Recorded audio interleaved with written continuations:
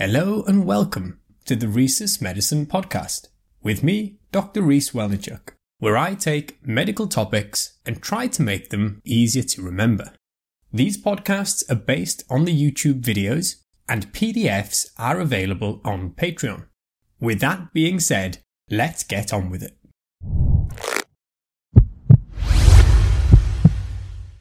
The definition of sepsis is a life-threatening organ dysfunction caused by a dysregulated host response to an infection. In sepsis, the body's response to the infection ends up causing damage to the organs, eventually leading to failure of the organs and death. It's important to know that not all patients with infections have sepsis, but any infection has the potential to lead to sepsis. In general, the organ dysfunction from sepsis results from increased metabolic demands combined with insufficient circulation.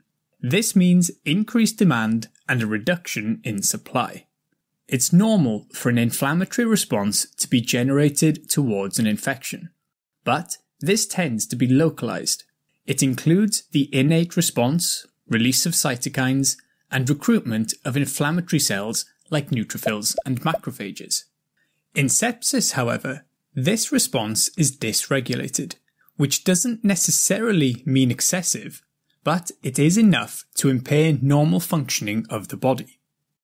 We said that circulation is compromised in sepsis, and this is where knowing some of the physiology makes sepsis much easier to understand.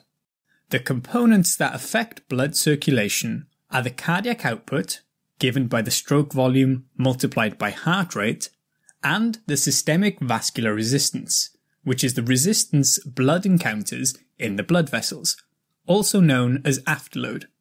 When these two are multiplied together, they roughly provide the mean arterial pressure, which is a major determinant of perfusion and therefore delivery of blood to tissues. One of the main features of the dysregulated immune response is release of nitric oxide, which is a vasodilator, producing systemic vasodilation, involving both arteries and veins. The problem with this is less venous return of blood, known as preload, and so a reduced stroke volume and therefore cardiac output. In an effort to maintain the cardiac output, the heart must therefore beat faster, and in the early stages tends to accomplish this. However, left untreated, it will eventually fail. The vasodilation also affects the arteries, reducing systemic vascular resistance. Put together, this means that the mean arterial pressure is reduced, and this lower blood pressure can therefore result in reduced perfusion to organs. And when hypotension is severe enough, it is defined as septic shock, which is a form of distributive shock. On top of this, nitric oxide can also reduce myocardiocyte contractility directly, thereby reducing the ability of the heart to pump blood effectively. And sepsis features increased vessel permeability, so fluid can extravasate and further reduce the circulating volume. There is also an increase in procoagulant factors and a reduction in anticoagulants, which generates a coagulopathy. Ultimately, this results in formation of thrombi, particularly in the smaller vessels, further impairing blood flow through the capillaries to the tissues. Red blood cells can even become less flexible, and so cannot as easily deliver oxygen to the tissues. So this can mean even if an organ is perfused, delivery of nutrients and oxygen can still be impaired. In most cases, a bacterial infection is the source, with Staphylococcus aureus, Pseudomonas, and E. coli being isolated in over 50% of cases. But it can be due to viruses, fungi, and parasites as well. Lower respiratory tract infections, like pneumonia, are the most common primary source of infection, followed by the abdomen and urinary tract, but can be from any source. And in the elderly, the urinary tract is the most common source. Sepsis is sometimes referred to as septicemia, which means poisoning of the blood. But the blood does not necessarily need to be contaminated to cause sepsis, but is infected in around 15% of cases. In up to 1/3 of cases, no source of infection is found. Certain factors increase the likelihood that an infection will lead to sepsis. For example, older age above 65 years, or those who are very young, or an immunocompromised state, like the presence of malignancy, anti-cancer medication, or steroid use. Others include recent surgery or invasive procedures, indwelling catheters and lines, diabetes mellitus or hemodialysis, alcohol or drug use, and even pregnancy.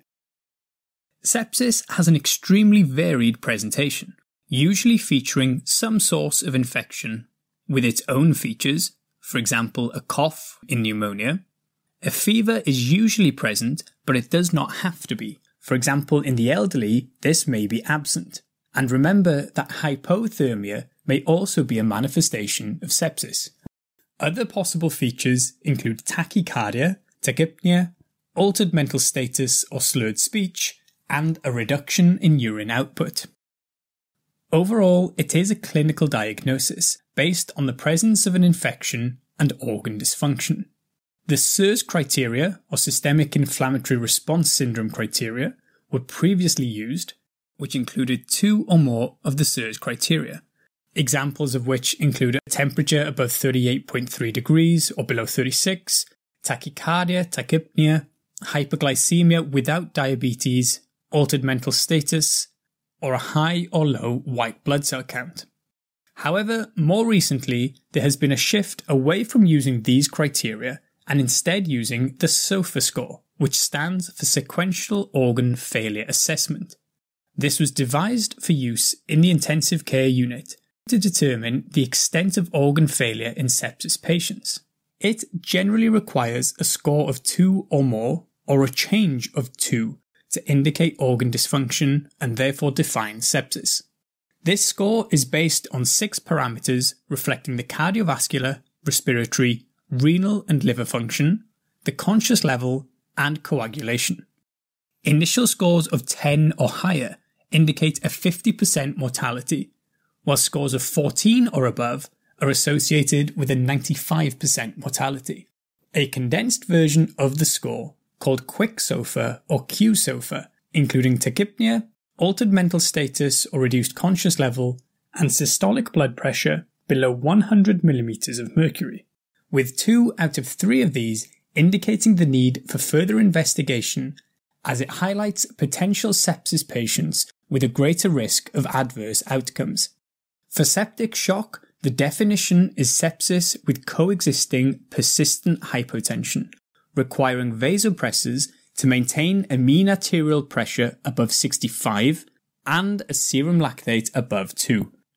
There is a low threshold to begin treating for sepsis. The initial management of suspected sepsis is based on 6 steps known as the Sepsis 6. These are divided into 3 things to give and 3 things to take. The 3 to take are blood cultures, which ideally are before antibiotics are given, but should not delay delivery of antibiotics, bloods including a lactate level, and the urine output needs to be measured, most reliably through insertion of a urinary catheter. Generally, empirical intravenous antibiotics are given, as well as intravenous fluid. The fluids are crucial in counteracting the physiological effect of sepsis because it helps to restore the preload and ultimately the circulation. Oxygen is also generally given. Additional measures can include vasopressors followed by ionotropes in patients not maintaining adequate blood pressure with IV fluid resuscitation.